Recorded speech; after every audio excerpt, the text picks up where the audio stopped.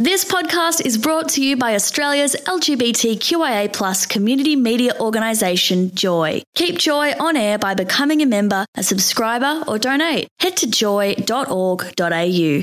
Joy, a diverse sound for a diverse community. You're listening to a Joycast from GLBTIQ community radio station, Joy 94.9. Welcome to the Rainbow Report. News, opinion, current affairs for the Rainbow community from Joy 94.9. Australia's only full-time gay and lesbian radio station. And now, your host, Doug Pollard. News and interviews. Joy 94.9. Well, good evening. Thanks to Chris and Cam for the Drive Factory. And welcome to the Rainbow Report. We're talking about hate crime and the law tonight. What exactly is a hate crime? Do we need special laws to deal with them, and why? Tonight, Professor Gail Mason will join us from the University of Sydney to explain what the existing laws say and how the various laws, because they're different in different jurisdictions, actually work. Greg Adkins from the Anti-Violence Project of Victoria can't be here in person, but he'll be with us online. But we begin with the Victoria Police, who want tougher penalties for hate crimes, according to the Herald Sun. Acting Deputy Commissioner Andrew Crisp is with us in the studio to explain. And lending a hand tonight, my producer and co-host, James Newbury. Hi, James. Hi, Doug. You made it through the traffic. I did. I don't understand how people live like this. Well, you know what it's like. It rains, so they drive faster because they know it's dangerous and they want to get out of it. Now, this is Doug Pollard, as I said. Producer James Newbury riding shotgun on the line with us at the moment. We also have Greg Adkins of the Anti-Violence Project. Good evening, Greg. Good evening, Doug. How are you? Very well. And here in the studio, Acting Deputy Commissioner Andrew Crisp. Now, there was this, and also Electra Wellens from the Gay and Lesbian Liaison Officers. So we've got a full house in here. Andrew, I want to start with you. There was a report in the Herald Sun that said you were looking for tougher penalties for people convicted of hate crimes. Is that right? We weren't so much looking for tougher penalties. What it is for Victoria Police is to make sure we put the best evidence before the court. So if there is a factor impacting on this crime where there is prejudice involved, that the court can take that into account in terms of sentencing, because they have powers when it comes to sentencing to impose greater sanctions if in fact there is an issue of prejudice. Well, that leads to a couple of questions. One is how do you prove there is prejudice? Look, that's a matter for Victoria Police to investigate, and as you understand and appreciate, we investigate crimes all day, every day. Some of it is extremely overt, and I suppose you only have to look at some recent examples that have appeared in the media in terms of people using phones to capture images and footage of people engaged in activity that is less than desirable. So it's the investigation process, and there's a number of means that we can go about doing that. Another example that comes to mind is where you've got a particular slogan which can quite easily depict an issue of prejudice. Right. Greg, you are the expert on this with the Anti-Violence Project. Are people wary of reporting a crime to the police as being prejudice motivated? Well, Doug, I'm on the line from Berwick, and Berwick's down the southeast. Southeast people here, to our knowledge, report far less than people that are in the inner urban areas of the city. So this is a bit of a spotlight on the what happens in regional Australia, what happens in outer suburban Melbourne, and they're far less to report that which happens to them. So we rely on the police then to capture the data, to capture the words that people use, to accurately have in their report where prejudice motivation is part of the offence that takes place. And that's part of the problem, isn't it, Andrew? It's getting people to report in the first place. That's exactly right. We can't investigate unless a matter's actually reported to us. So, Greg makes a good point, but we do want people to report crimes in the first place. Electra, how can the gay and lesbian liaison officers help with this? I mean, what's their role in this? Yes, thanks. What it is for the gay and lesbian liaison officers is that we play a pivotal role between the community and police, and really want to build up the trust and confidence to encourage people to report. to approach police with any questions they may have. It might be even just guidance with an intervention order in a domestic situation, right up to actually being aware of all the barriers that can be quite complex for the GLBTI community in coming forward to reporting. So they play a really important role in building that trust and those opportunities for engagement. So if someone thinks they have been subjected to a prejudice-related crime, they can call their local GLOW and get them involved? Absolutely. We've got 34 right across the state from metropolitan and rural areas as well. And they play a great role in being able to do that. So most people that have that portfolio role keep that portfolio role and travel from different areas. So throughout their career, they maintain that. So that's a really great asset with education as well. James? Electra, I think the GLOWs do a really amazing job at trying to reach out and be a safe space for LGBTI issues. My question, though, is what's this initiative going to look like? Under the most recent Commissioner of Police, we've seen the GLOWs lose funding, lose prestige. We've seen a shrinking of this and a move back towards good old-fashioned policing with no mustaches and a bit of, well, let's say, slap him up beside the head if need be, kind of crack some skulls kind of stuff. And you've been listening to the police union, haven't you? Well, he has that amazing mustache. How could I not listen? Anyhow, my point remains. If I can join in, Doug, it's actually more about trust. It's not just the police doing a good job. It's actually the trust and the relationship we've built up, and we've changed 20 years of really poor relationships and turned it into something that's a successful part of getting hate crimes reported. And that trust is finally balanced. Look what happened in Sydney with the Mardi Gras. So, and, if anything like that happened in Melbourne, that trust goes out the window. We go back 10 years. So what does this initiative look like, Acting Deputy Commissioner? You raised a few points there, James, and one thing, rest assured that the Chief Commissioner in Victoria Police is not backing away from our commitment in terms of our liaison officers. Again, the challenge for us, and I actually want to be in a position where we don't have to rely as much on our liaison officers. For me, I want all our general duties members to be aware of these issues, to build trust no matter what the community, and therefore to encourage people to report crimes as they might occur. There's another side to this as well, and I'm sure Greg would bear me out on this one, is first of all, you've got to get people to report it. You've got to get the evidence that it is a prejudice-related crime. I know that's your preferred term rather than hate crime. But the other side of this is what you do with the information when you get it, or rather what the investigating officer does with it when they get it. Because if they don't record it as being a prejudice-related crime, then it doesn't get treated as one. Yeah, and I'll be upfront that we probably haven't done that as well as we could have over recent times, but we've improved our internal processes now. So our LEAP, where we record our data, our law enforcement assistance program, we actually now have the tick boxes, so to actually pick up where there are issues to do with prejudice. So internally, we've actually done a lot around this. Greg, are you finding that's the case? Well, it's also, the Assistant Commissioner, I understand what you're saying, but it's also around where in the notes in the file, words are missed. Now, police are human beings. They're just, they're like you and me, Doug. They're like everyone else.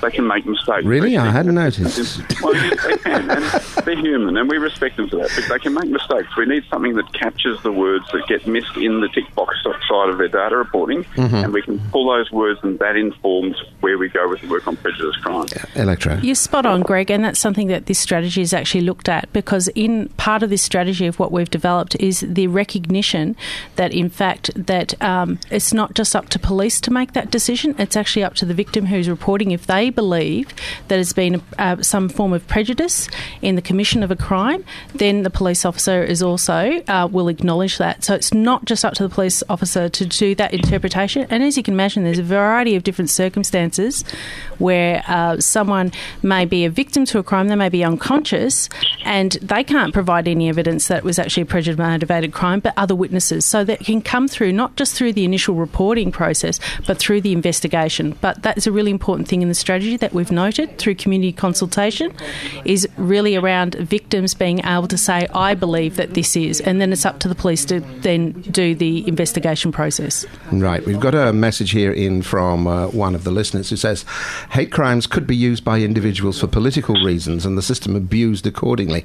How can you differentiate between a genuine concern or somebody who's running a vendetta?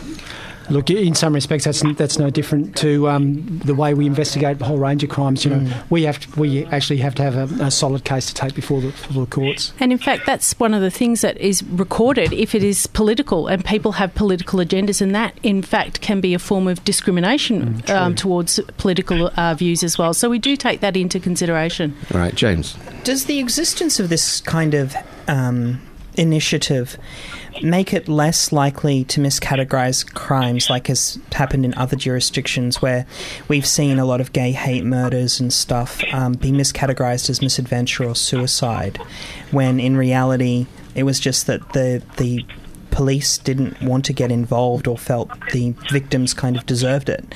How are we moving away from that historical... Well, I think what James is getting at is that when you have a system like this in place, it's less likely that could happen because you have to record these things now. That's right, and it's not just systems; it's actually people, as Greg pointed out. You know, we're all human beings, and again, there's a very much an upfront focus with our members coming into the academy now. So they're briefed in relation to these particular issues, and again, we actually work to a victims framework. So there is an obligation and responsibility for us to work with victims. Okay, hey, well, if I can add, Doug, I went to the graduation dinner for a Squad 5 of the recruits the other week, and they openly talk. They now talk about what they're going to do on the ground and the stuff they're doing because they're now all deployed. They're all graduated. They're okay, look, great. And they're actually aware of it, Doug. They're putting it into practice right now. Well, we'll go, and we'll come back to you later in the show, and you can tell us all about that. In the meantime, enjoy your dinner, Greg, and we're going to have to leave it there because we're out of time. But thank you very much, both of you, for joining us tonight, and good luck with your initiative. Thanks, Doug. Thanks, James. Thank you. Thank you both. You're more than welcome. Now, Associate Professor Gail Mason from the University of Sydney is a former director of the Sydney Institute of Criminology, and she more or less wrote the book, or in fact several of them, on the subject of hate crimes. Her research in particular centres on racist and homophobic violence, hate crime law and punishment, and what's described as the legal construction of hatred. And she's with us on the line now. Good evening, Gail. Hello, Doug. Now, you have described hate crime as a moral as well as a legal category. What does that mean? Well, essentially, I think when we're talking about any form of crime, we're really always talking about moral values, because if you think about what the criminal law does, it basically tells us what kinds of behaviours are acceptable and what kinds of behaviours are unacceptable according to supposedly some kind of social consensus or social standard. So hate crime laws, in that sense, are really just the same as other criminal laws, except I'd say that they try and do something a little bit different. And what I mean by that, excuse me, is that hate crime laws basically, allow for a certain type of punishment if the offence is motivated by prejudice or hatred. But my point when I'm saying that they're moral is that I'm suggesting that they actually do more than just the normal punishment or deterrence. They also send a really important message of state support, of government support, of social support for the minority groups who do feel that they're targeted by prejudice-motivated crime. So in that sense, they're kind of symbolic. Yeah, that's one thing that worries me a little bit about these kinds of laws, because it sends that signal of support for one minority, but it also sends a signal to another minority, for example, say an extreme right-wing minority or a racist minority, that their free speech is being impinged, that they can't say what they think they have a right to say, and breeds kind of resentment and possibly even drives them underground. What would you say to that? Look, I think there's probably two separate issues there. I would agree with you on your second point, which is that hate crime laws can breed resentment. But I think that resentment is something that happens more between minority groups. So what I mean by that is, if you look at some hate crime laws, they might protect people from racist violence. Say we take Western Australia, for example. They've got a really strong hate crime laws over there, but they only apply to racist crime. They don't apply, for example, to homophobic violence. Right. So in that sense, those kinds of laws do breed resentment between some minority groups who say, well, how come they've got the extra protection and we haven't? But in terms of your first point about, extremist groups or right-wing groups saying, oh, these laws infringe upon my freedom of speech, well, that's just a misunderstanding of what the laws do. Because, for example, in Victoria, the criminal laws don't do anything like that. They're not about punishing people for their speech. You've got to have really good evidence that the crime was actually motivated by hatred.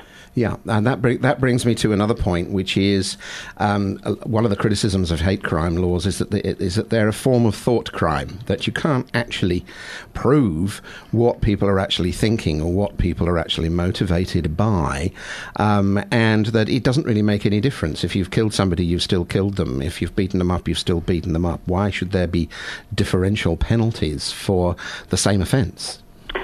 Yeah, look, I think those are both really good points. And really a lot of advocates who, and I'm not necessarily an advocate for hate crime laws, but a lot of advocates would say, well, hate crime itself is worse than other forms of crime. And they might use, there's often a lot of different reasons put forward for that. One is that hate crime inflicts greater injury on its victims. Well, look, to be honest, the evidence for that isn't convincing.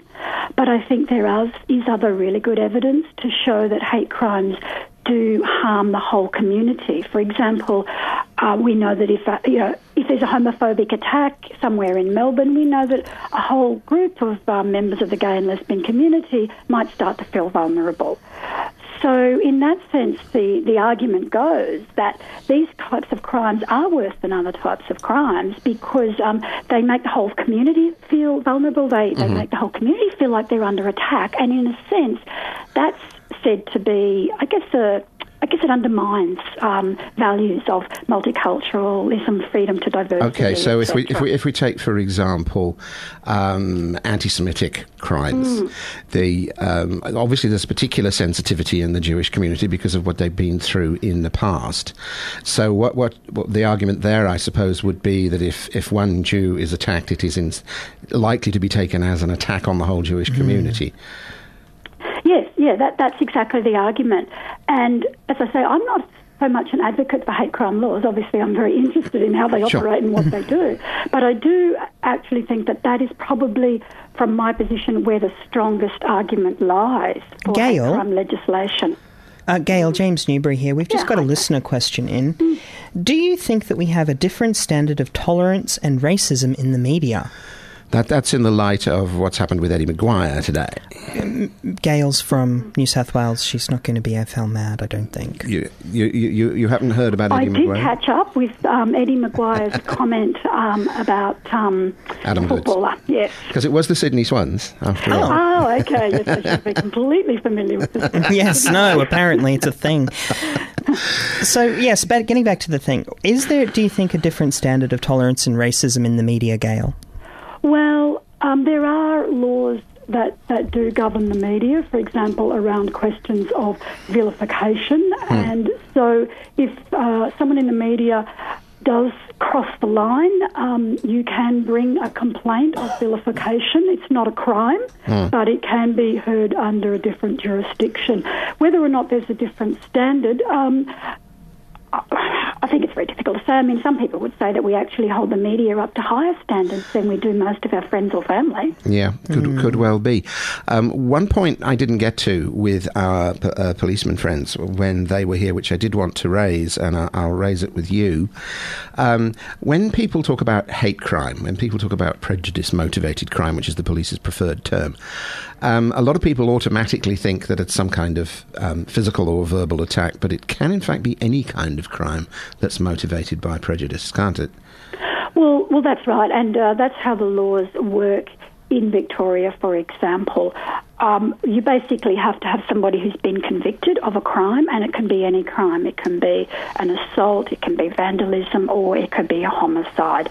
And then when they go to court, if they're found guilty, then when they're sentenced, that's when the hate crime laws kick in. It could, in theory, even be something that wasn't any kind of an attack. It could be a theft or something like that if it was shown to be motivated by prejudice, yeah? Absolutely, and you would have to prove, though, that crime was motivated by prejudice. But there are cases where that's actually been successfully proven.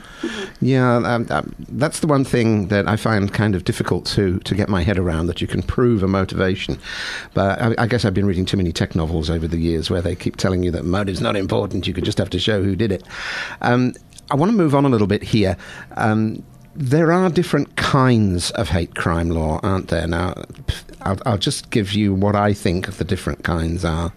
There's the ones where there's an aggravated form of the charge in the first place, so the police actually charge someone with a prejudice-motivated crime. There's the one where, if it can be shown that it was prejudice-motivated, then they get a kind of additional tariff when they get sentenced. And there's another one where it can be taken into account by the judge during sentencing, but doesn't have to be. Am I correct there? That's roughly... You've actually missed one type. Oh, well, you're the expert. Unless I've misinterpreted you. But that's where there is and maybe this is what you meant by your second category, but that's where there's just an offence, a substantive offence under the criminal code, for example, or the criminal legislation, that actually creates certain elements that make up the hate crime. And so the person is charged with that offence. And it's not so much whether or not it's got an additional penalty or not, it's just a standard offence. Right, okay. Do we have any evidence that these things actually work? And if so, which kind work best? Look, I can't point to any evidence internationally even that suggests that hate crime laws work, although I would say when you say work, it depends how we're going to measure that, isn't it? For example, if you're asking me, do hate crime laws deter or prevent hate crime, I would have to fall down the side of, well, firstly, there's no evidence, and secondly, though, there's very little evidence to suggest that any form of criminal law or heavier punishment actually deters people from committing crimes. In the sense that, yes, law itself might act as a deterrent, but in terms of just actually giving someone an extra penalty, well, there's really no convincing evidence that that's actually going to make very much difference. So hate crime laws are probably the same as other laws in that area. So hate crime laws don't work. The law and order auction doesn't help. And well, how do we rid ourselves of this? So it doesn't actually, there's no proof to show that in areas where they have hate crimes, the level of hate crime falls? Not that I'm aware of, no.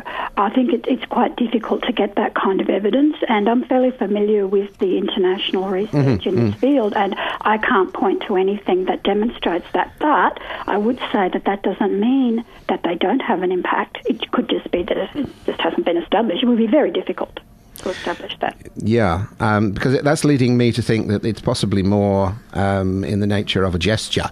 It's more in the nature of a public statement, as you said, to indicate support for the protected minorities, rather than having anything very much to do with deterring crime.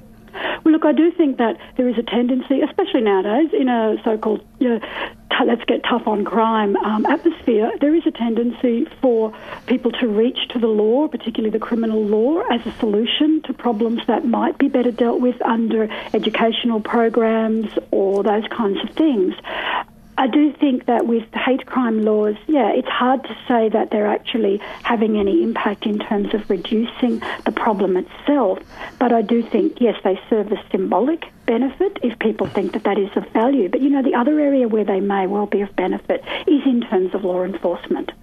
So they give the police I guess they send a message to the police as well, and to prosecutors that this is actually a crime that needs to be taken seriously. They actually assist the police to develop better data collection methods and to think about how to identify these problems. And all of those are really positive things.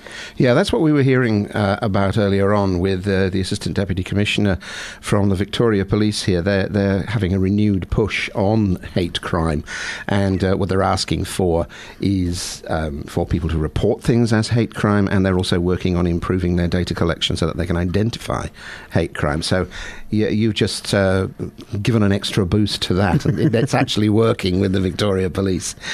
Gail, thank you very much for joining us this evening.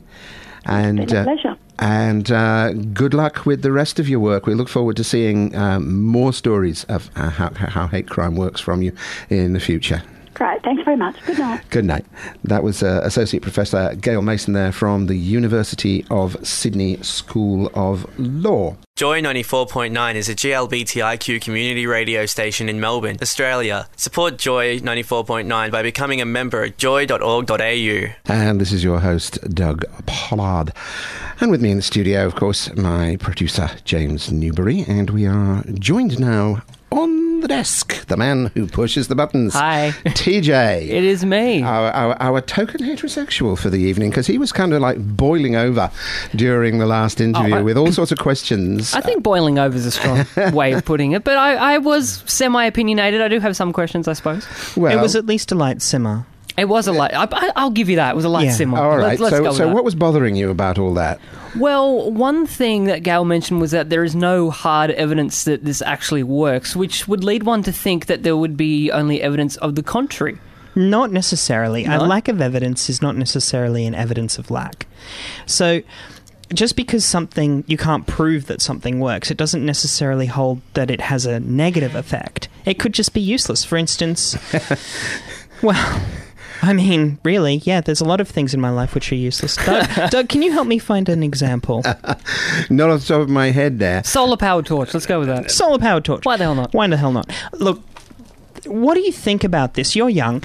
People my age and younger don't want to get involved in what's happening in people's skulls generally. What about Generation Y? My opinions of this would be that the GLBTI community fights for inclusion and, more importantly, to a level of acceptance to the point where it's not about your sexuality, gender, what have you. So having hate crimes that are based on highlighting why you're different doesn't seem to be going down that path. Yeah, it doesn't to me. I think this is a great initiative from the Victoria Police, but I'm concerned about the legislative response that might come down the pike with this. That, to me, it almost feels like a way of highlighting our difference rather than highlighting our inclusion. That's exactly the point I'm trying to make.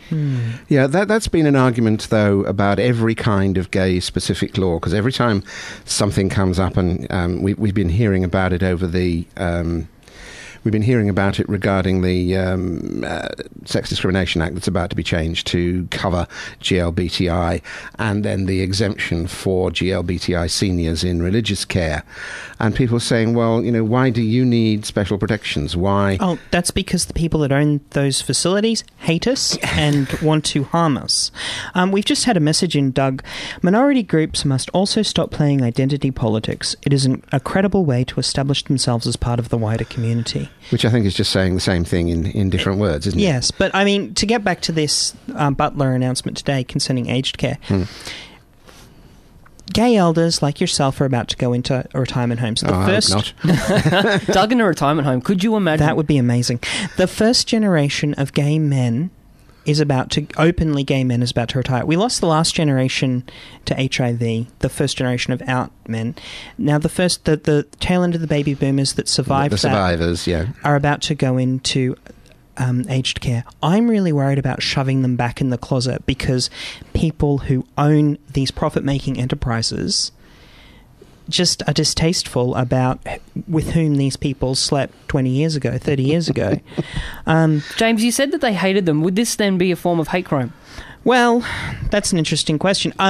No, because there is religious exemptions. So we can set up a church, and the Church of I Hate You, and it can get tax exemptions, and it can get exemptions from anti-discrimination law, exemptions from a whole raft of things, and any form of, should we say, humanly jurisdiction. Yeah, but we're getting a little bit away from the topic here. Indeed. And talking about hate crime. I think one of the things I wanted to bring up, there are actually some laws that work in the opposite direction. There are some laws that specifically, still around, that specifically criminalise things that happen around gay people. And I'm thinking in particular of the gay panic defence, which I believe is still hanging around. That's still a real thing. Queensland? Yeah, it is. As the resident Queenslander, I have to tell you it is real. And could you, for the benefit of those who don't know... Okay, so let's have a hypothetical case. A man of about 30 years old was found dead. He had been drinking with supposedly a friend of his, and that friend eventually killed him. It turned out that the friend killed him because they had had an argument, apparently, and one thing led to another. There was a violent struggle, and the gay guy wound up with his skull crushed in. There is a belief that he was killed for being gay. There's another belief in that. Well, there was a defence issue. Yeah, the defence guy, the guy who was accused, said, "Yeah, I bashed him because he made a pass at me." Yes. Anyhow, and that is a partial defence in Queensland law. Why? Why? Because it's still it's a defence called provocation. It needn't necessarily be gay panic as such. The statute allows for people to be provoked into murdering somebody. So if someone broke into your house and was threatening your child, for instance, or your loved one, and you took their life, you would be charged with manslaughter rather than anything. Or you could use it that way. But that's totally counter to the anti-violence and the anti-hate stuff that we've been talking about today, because under Victorian law, if he was bashing this guy because he was gay, he'd get a worse sentence, not a lighter one. So, I mean, how can you have a hate crime law and a gay panic law in the same state? Well, they're not doing this in Queensland. This is a Victorian initiative. But is there a hate crime law in Queensland that you know of? Not that I know of, or at least not one that's actually enforced, which raises... Or that relates to LGBTI, probably one that relates to race. Probably one that relates to race. But fundamentally, this is the thing. If there are no laws, they're no good. If they're not enforced, they're worthless because they've just wasted paper. And if they're not taken seriously, I think these hate crimes are symptomatic of something far more insidious, Doug, that there are people who hate us and want to hurt us. And I have jokingly said I would like to develop a drone strike capability for the gay community, but, I dare say that would be prosecuted as a hate crime. So rather than harsher penalties, would it not be better to perhaps re-educate these people? Well, Stalin tried that in a less Stalinistic kind of way. Well, I think you're probably right there that education is what's at the root of this problem.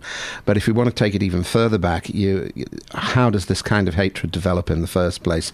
How is it allowed to grow? Where is it? Is it not challenged in the schools? Is it not challenged in the homes? Because if you want to prevent this kind of thing happening, coming along afterwards and saying, "Oh, you've got to do an extra 2 years in jail," doesn't really do anybody any good. It really doesn't. And there are two main places where this kind of hate is encouraged. The first one is churches. Now, I'm sorry to all of the religious gays out there. The simple reality is that religion is a massive challenge that we are trying to find our way through. The other place where this is happening in a massive way is sporting teams. And I'm sorry to all the sporting gays out there, but in reality, you know as well as I do that they're in the professional AFL world. It is a training technique to develop homophobia in people. Well, I think probably less so in the professional AFL these days, but certainly everywhere up to that level, certainly in the local clubs, certainly in the local areas. And this is at the grassroots. It's not challenged. Yeah, where this is happening, where, what are you, a poof, you didn't take that mark, is actually something a coach will say. Yes. And not like that long ago. I would bet it was said in this state last week. Oh, I had an email from a listener a couple of weeks ago saying that they didn't want to make a big fuss about it, but they were at a country football match, and they spent the entire match being sledged for being gay.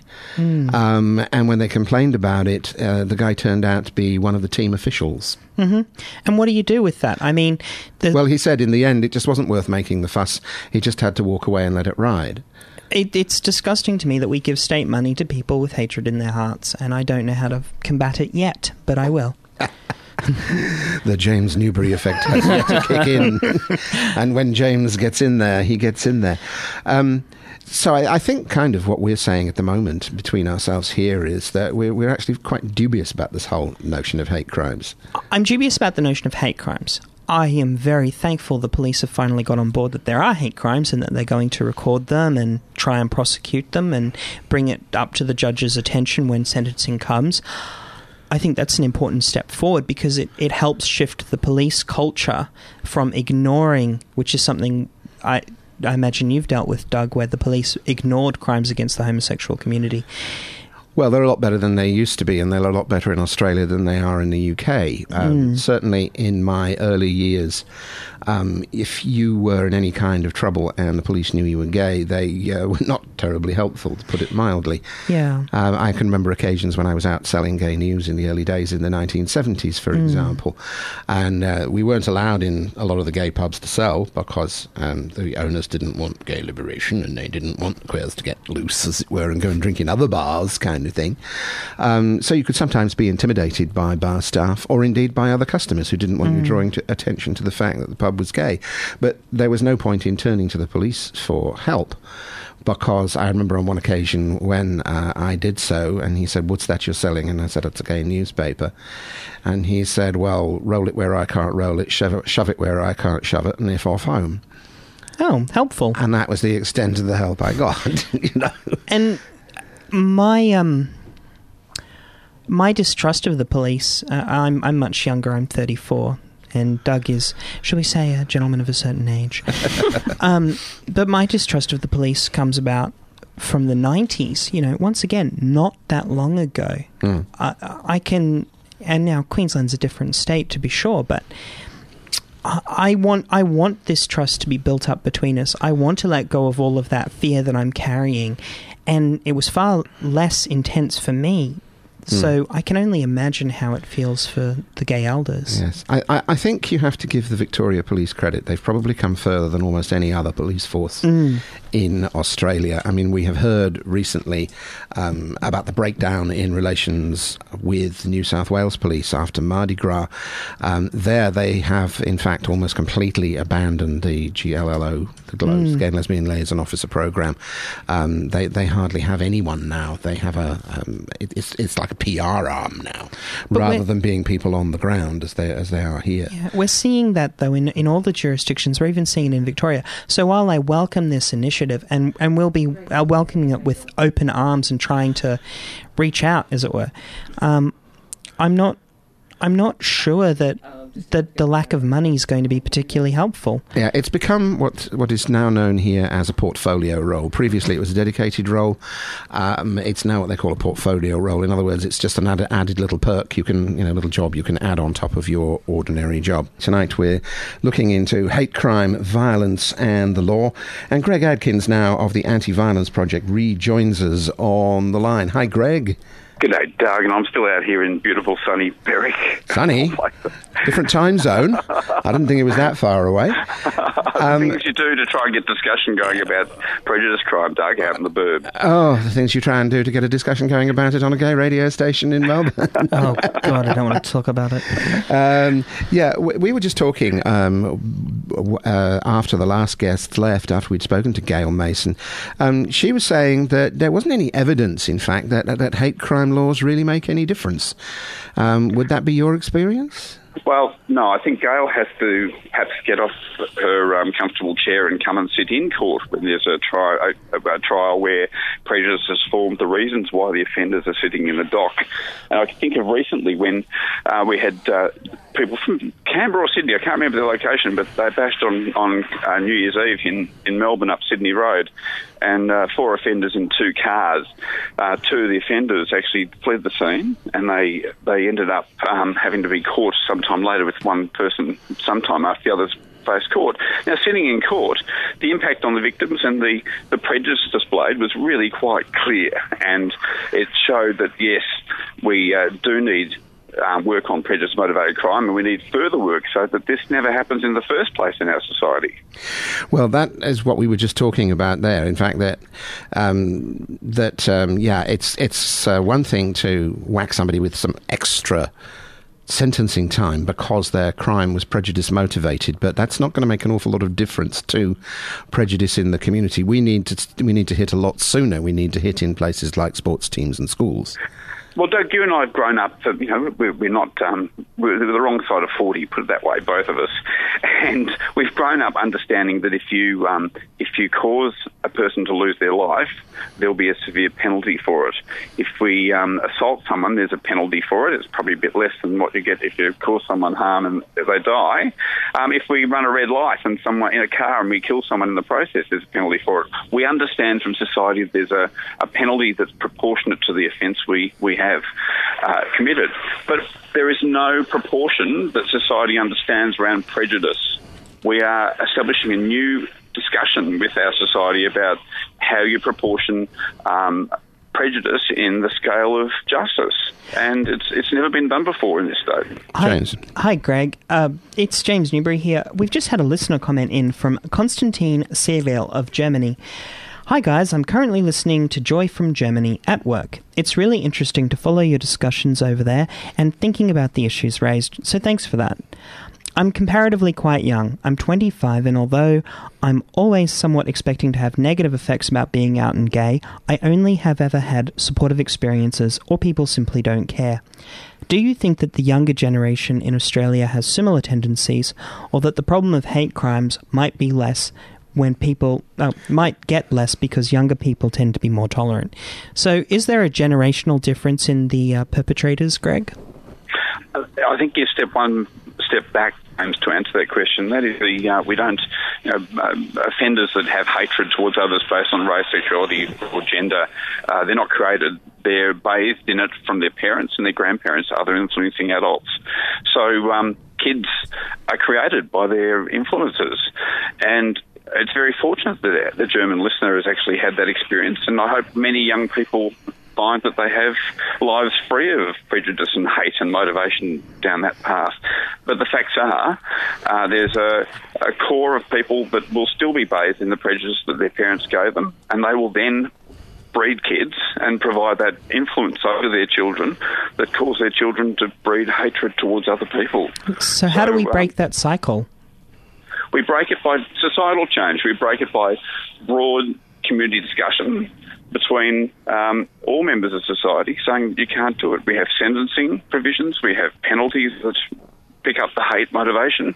We have campaigns like No to Homophobia that have enduring funding. We have organisations like the Rights Lobby that do their work, the Anti-Violence Project that then can support victims of violence, the switchboards of the world that can do their work more effectively.